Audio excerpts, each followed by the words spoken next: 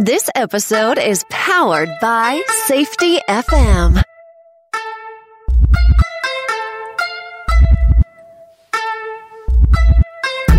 Welcome to the Safety Consultant Podcast. I'm your host, Sheldon Primus. This is the podcast where I teach you the business of being a safety consultant. And this is the way that you could actually ask me questions as well, and I could be your consultant. I could be America's safety consultant. So today we're actually going to go over something that I've long said is one of the main ways that you could either introduce yourselves to a company or a way for you to pretty much have some income through training. And so this way is by the OSHA outreach programs, the 10 and the 30-hour outreach.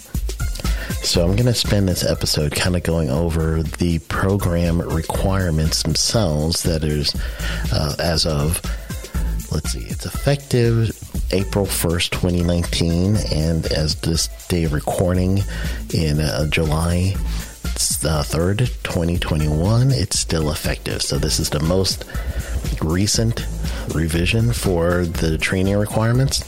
So we're going to kind of go over some of the do's and don'ts on this one as far as requirements, and then also the significance that this program can have for you as a safety consultant. So let's just hang in there, and we're going to go ahead and learn what we could do as far as being an OSHA outreach trainer. For those of you that are outside of the U.S., OSHA outreach training is not available for you unless there's like a really, really mitigating circumstances on that one. So therefore, you may have to find an equivalent in your country. However, many people like the OSHA model in different countries. So therefore, there are probably going to be things in here that you guys could use as well. All right. Well, without any further ado, since it's just me, let's go ahead and let's get into this one. All right, so the training requirements from OSHA, and this is truly if you want to be an OSHA trainer. So there's many people who can be OSHA authorized trainer. So one of the first things we're going to just briefly talk about is who can be an authorized trainer, as well as, just the program requirements, right? So in order to be an authorized trainer, it's actually a process, right? So the process itself is several-fold, but before we get to that, let's go and let me tell you the areas that you could get your training in. So OSHA has 10 and 30-hour classes available in construction, general industry, maritime, and disaster site workers. So those industries, those activities, they can get a OSHA 10 and 30-hour training. The 10 and 30-hour, OSHA says that these trainings are not compliance training. They're awareness training, meaning you can't offer this service and then go ahead and say that this is going to meet OSHA's regulation for X, because that's not allowed. The 10 and 30 hours, when you're quoting this or you're going to start using this, that's one of the things that you should not go ahead and try to add in there, saying, oh yeah, well, not only am I going to teach you the 10 and 30 hour and you're going to get your OSHA cards and your Department of Labor cards, but it's also going to meet your OSHA requirements for lockout, tagout. It's going to meet your OSHA requirements for electrical safety training. No. Actually, OSHA plainly says that this isn't for compliance. It's really just for awareness factors. And so now that you know the 4 areas that OSHA is going to be looking at, I'm going to tell you just a brief process on what you need to do to be an authorized trainer. So first, you're going to have to pick your poison, if you will, meaning I want general industry, or I have more experience in general industry, I have more experience in construction, maritime, disaster site worker. So once you have that, then you're going to have to take the first class, and I'll just do construction just so it will help you out. So the first class will be the Construction 510, and it's an OSHA numbered class. So you have to do that one first, and then you have to take the OSHA 500. So once you do the OSHA 500, then at that point you'll be able to do that is the train the trainer one, the 500 number series. When you're done with that and you successfully complete that one, then what that means is now you can be an authorized OSHA instructor. Prices change, so I can't really give you the prices to do this, but I would kind of bank on at least $500 US dollars to do both courses. In some cases it'll be more, but right around there, it's going to be probably what you're looking for. I remember my first one was $700, so it's a possibility that it may be as high as that, depending on who you choose to be your OSHA outreach person. So there are OSHA outreach training programs, and you don't have to go to one that's closest to you. You could go to one anywhere, but you just basically have to pick one. So you can't do several. So that's the ground rules with that one.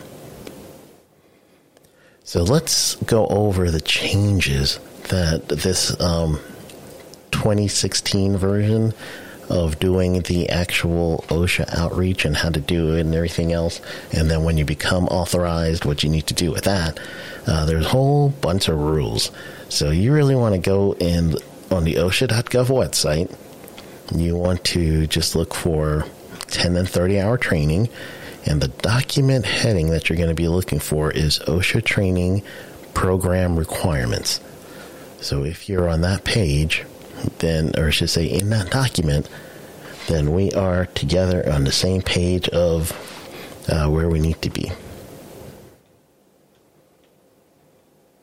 So when this thing first came out, or the changes first happened, one of the big things that was affected a lot of people is OSHA stopped a grace period for trainers. They used to allow, if you forgot to update your training, that you could go ahead and ask for a grace period, and then, actually, you didn't even need to ask. It was there. You'd have a grace period up to, I think it was 90 days, if I recall right, to get your act together and get your paperwork in, and you actually needed to take an updated class. So for construction, it would be the 502 or 503, I think it is, one of those classes, and something I can't remember right now, but really what it is, it's an construction update class, and you have to do that every 3 years. So if you've missed your time period from when you expire, that's it. You're going to have to start over and go through the whole process, pay all that money again for those courses that you needed to take. So that one's a little tough, but it's in the rules. If you do let your license or your authorization expire, I shouldn't say license, authorization, then you cannot give a class. Obviously, they don't want you doing classes where you could have alcohol served. And they really want to make sure for every 2 consecutive hours of training, there's a 10-minute break, and you must do that. So that's a big one for the rules. You could only have training for 7.5 hours, but you could do administrative work and other things, and your max time would be 10 hours consecutive. So other than that, generally what you're going to be doing at that point is you're going to break it up where you have your breaks, administrative time, everything else, but you got to keep watching your clock and just make sure that you don't go over, especially on the break time. What'll happen is when you're writing out your hours, because you need to verify your hours when you submit your information to make sure that the people that took your class will get their certificate or get their OSHA cards. So you got to do this right? So in those cases, you want to really make sure that you're going to log your own time as you're conducting your class. So that's a good thing to remember.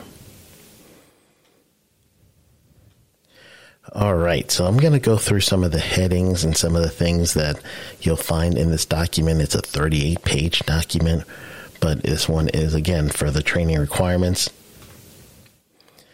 So first, they tell you that you have to see the words authorized trainer as opposed to certified, because OSHA doesn't certify anyone, even though you may hear often someone say something like, oh yeah, I have my OSHA certification in 10 or 30-hour training. No, you are authorized to do these trainings. So it's a big difference to OSHA.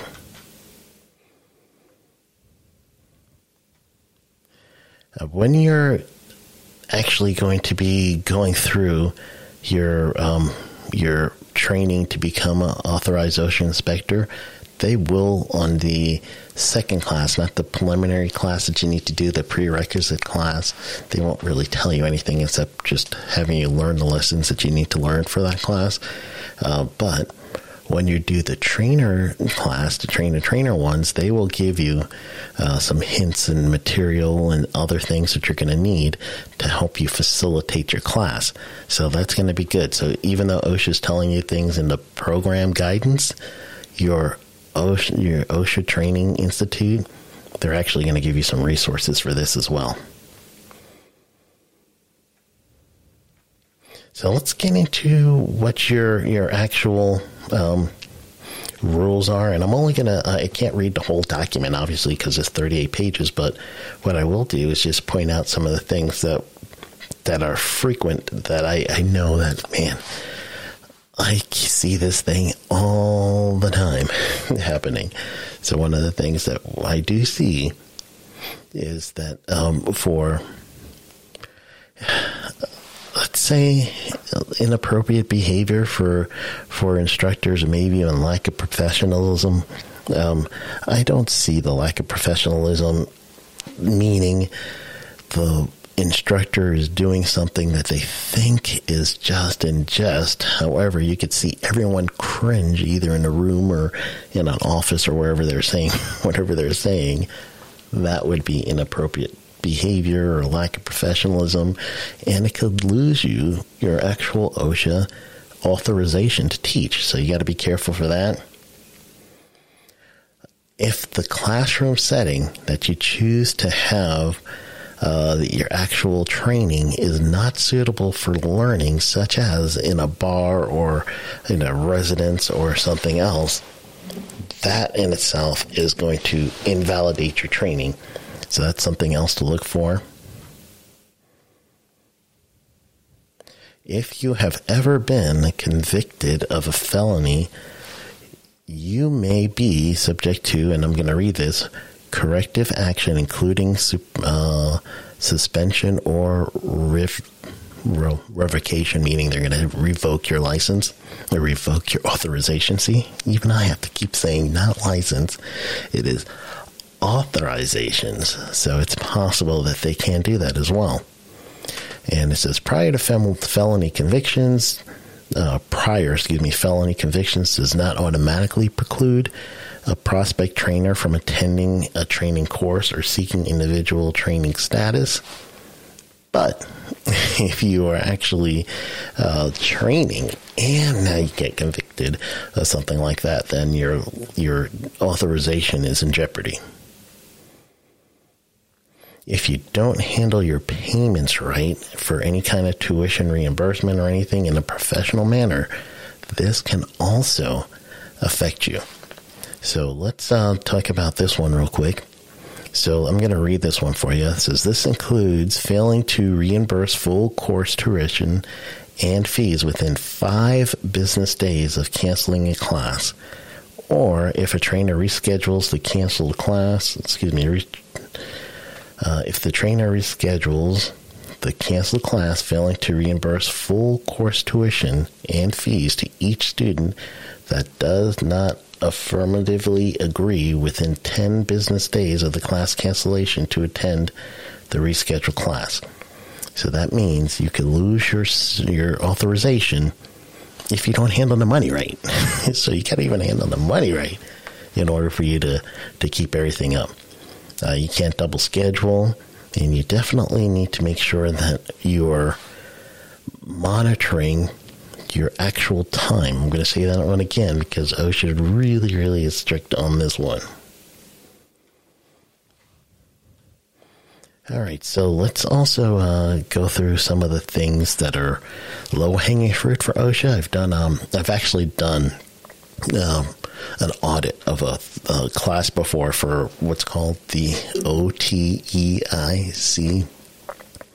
or OTIEC, excuse me, which is OSHA Training,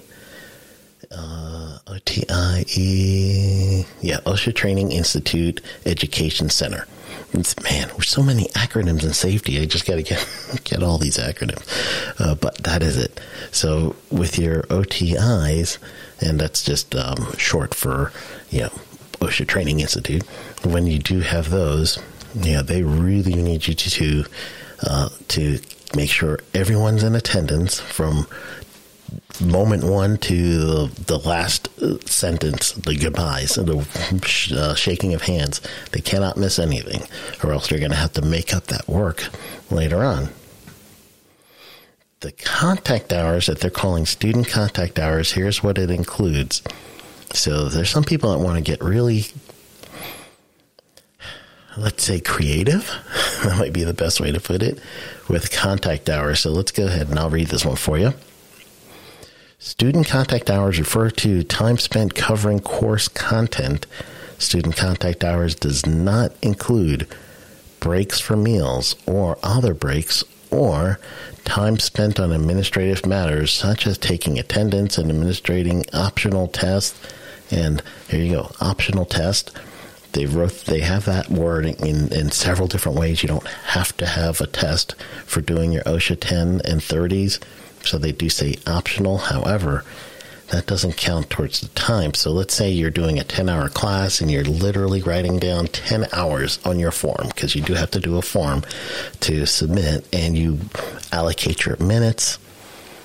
If you allocate a 10-hour class and it's exactly at 10 hours, then that means you're not putting in any time for breaks. You're not putting in any time for any kind of administrative. So generally what you would do, let's say you're holding a class and you're doing it 8 to 3:30.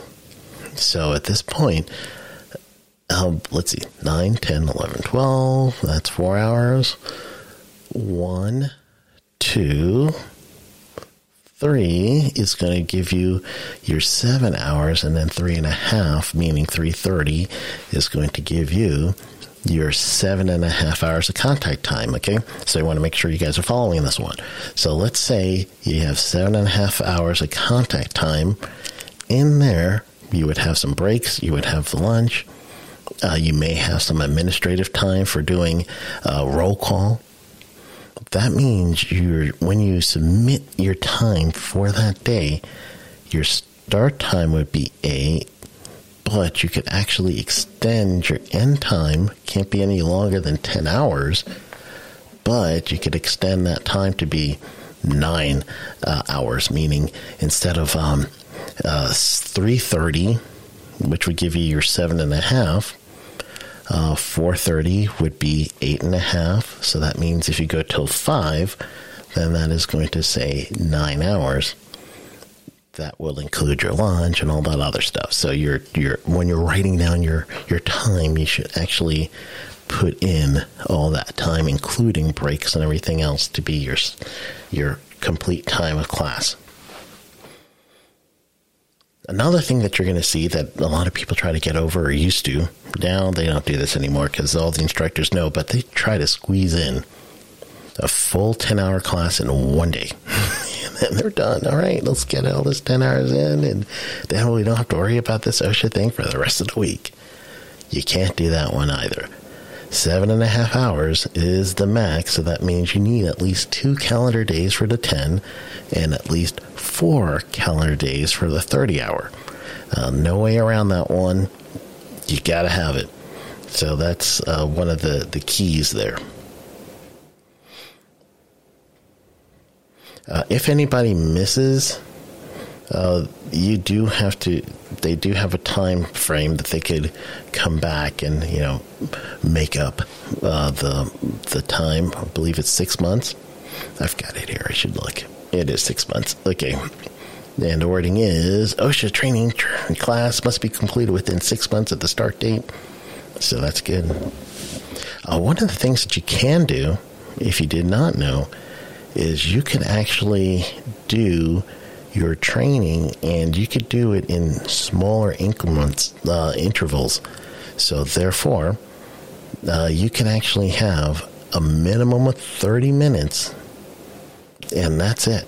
So let's say you want to just do your 10 hours, 30 minutes at a time, because every morning you could do, let's say you could do a tailgate meeting. That's one of, truly, everyone should know this, but in case you don't, a tailgate meeting is when you are at the tailgate of a truck and everyone goes over what you're about to do. So that's the tailgate meeting.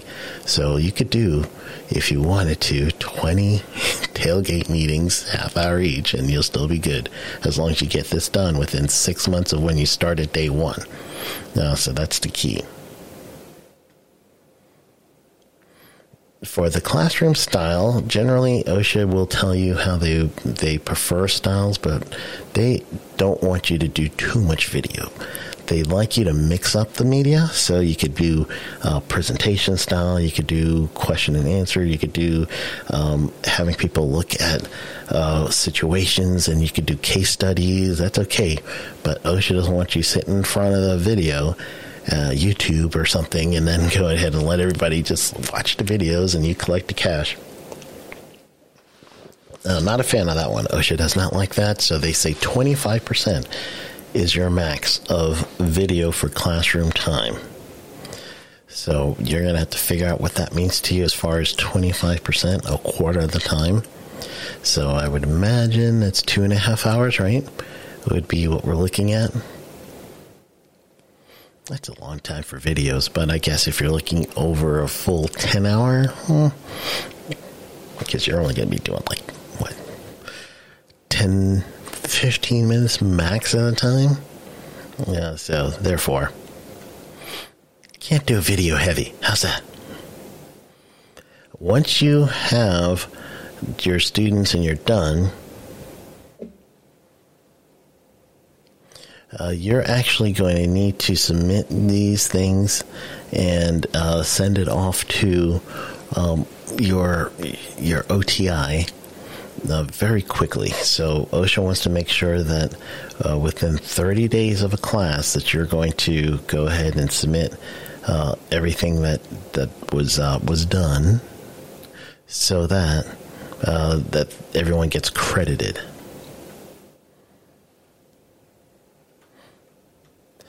I forgot one thing. Let me go back with one thought that I kind of forgot to mention before. When you do your actual OSHA classes and you're supposed to go ahead and do this training, OSHA really wants you to do it by itself. Like, for instance, I do a 10-hour class, but it's a component of a larger class. You're allowed to do this. However, OSHA says you could do this in a certain way. So this one I do want to mention on the standalone one. All right, so the standalone, and here's the wording. OSHA Outreach Training Program courses considered standalone courses and must be conducted as part, and must not, be conducted as part of or in conjunction or combination with other OSHA outreach training programs, meaning you can't do a 10-hour construction and a 10-hour general industry and a mixed audience and combine your introduction to OSHA between the two. They don't allow for that. You have to have them separate. However, OSHA says this does not prevent organizations from developing wraparound coursework that is not part of the OSHA outreach program, meaning, like what I do. I have the 10-hour, but it's only a component of a larger course. So I'm allowed to do that as long as I don't offer two OSHA outreach things at the same course. So what I would end up having to do at that point would be the introduction to OSHA twice. So who wants to do that, right? So therefore, it's going to be, 2 different courses when you're doing that type of setup. All right, I'm going to skip down just a little bit more. OSHA does have your training topics, so really make sure that you do the time right for your mandatory topics and your elective topics and optional topics. That's one of those things that OSHA will look for the time, because it is specific time allotted. So just make sure you look for that. Some topics are ineligible to be called OSHA training. So here is one of those. Well, I'll give you all, according to OSHA. So, see, topics not occupational health and safety topics that deal with hazards and prevention, they cannot be used. And this will probably be for your, there's elective and then there's optional training. So your electives are set topics, but your optional, you can actually add other things. So CPR first aid is not allowed for the OSHA optional training part. And you must make sure training conducted to comply with OSHA standards cannot be counted towards the OSHA outreach training. Again, this is what I first mentioned in the beginning, was you definitely want to make sure that you do not say in any way that this is going to get your client or potential client OSHA compliant, because that's going to be a different thing. However, there are some states that will require that you take a 10-hour, usually it's construction, in order for you to be able to work in their state. That's a requirement by the state, not by OSHA. So therefore, you just want to make sure that you know the difference there. As a trainer, OSHA gives you plenty of resources. So you really need to go on the OSHA website and look on the Susan Harwood grant material. You can look for the OSHA Outreach Trainer material. They give you PowerPoints. They give you handouts. The introduction to OSHA is mandatory handouts that you need to do, and activities. So you have to go on the OSHA website for that one as well. One of the big things that we really got to do nowadays with the pandemic is you actually need to truly understand how to write a letter to OSHA, and it's going to be your OTIEC, and you're going to write a letter to them asking them to allow you to teach alternatively, meaning I can't teach in the classroom for a specific reason. In this case, it's pandemic related, but I can actually do this online. Here is what I need. So you have to write a letter asking permission every time you do an online training to your OTI.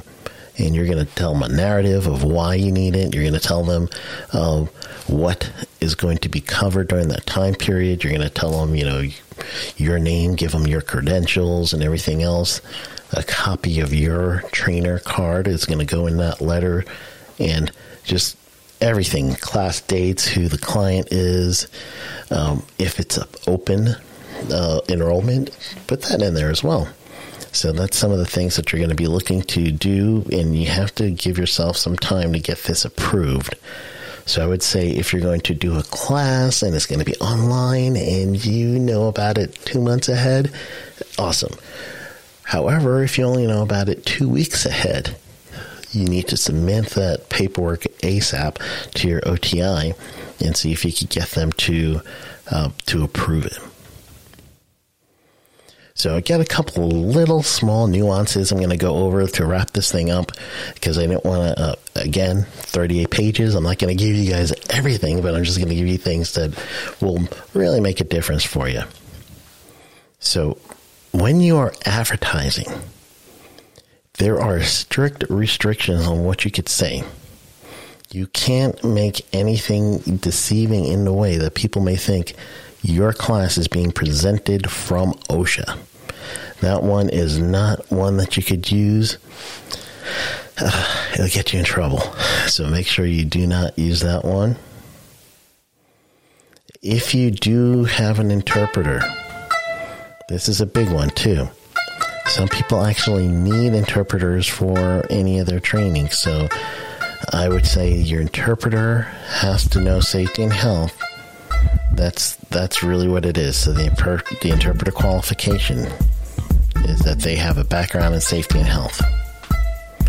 If you have an interpreter, then the class must be held for twice the amount of the time to allow for adequate interpretation. So that one's the tricky one.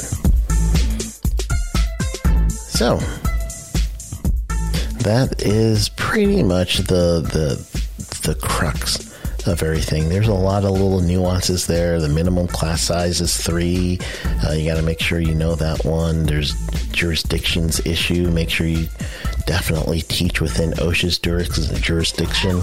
Don't have more than 40 students, and who really wants 40 students anyway, right? That's just outrageous. So those are some of the things that OSHA has for you. Sign-in sheets, all that stuff. So go through that forum, and it's going to really help you guys out. All right, so that is it for me for this week. You guys could do this thing, right? I'm going to go ahead and sign off. I got you. So if you have not, go ahead and like and subscribe to this podcast. Share it with some people. And please, if you have a chance, I would love if you were able to rate and review this one as well. Thank you. Go get 'em. This episode is powered by Safety FM.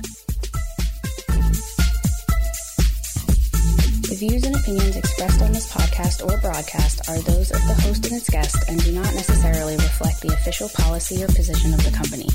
Examples of analysis discussed within the past hour are only examples. They should not be utilized in the real world as the only solution available, as they are based on very limited and dated open source information. Assumptions made within this analysis are not reflective of the position of the company. No part of this podcast or broadcast may be reproduced, stored within a retrieval system, or transmitted in any form or by any means, mechanical, electronic recording, or otherwise, without prior written permission of the creator of the podcast or broadcast, Sheldon Brinus.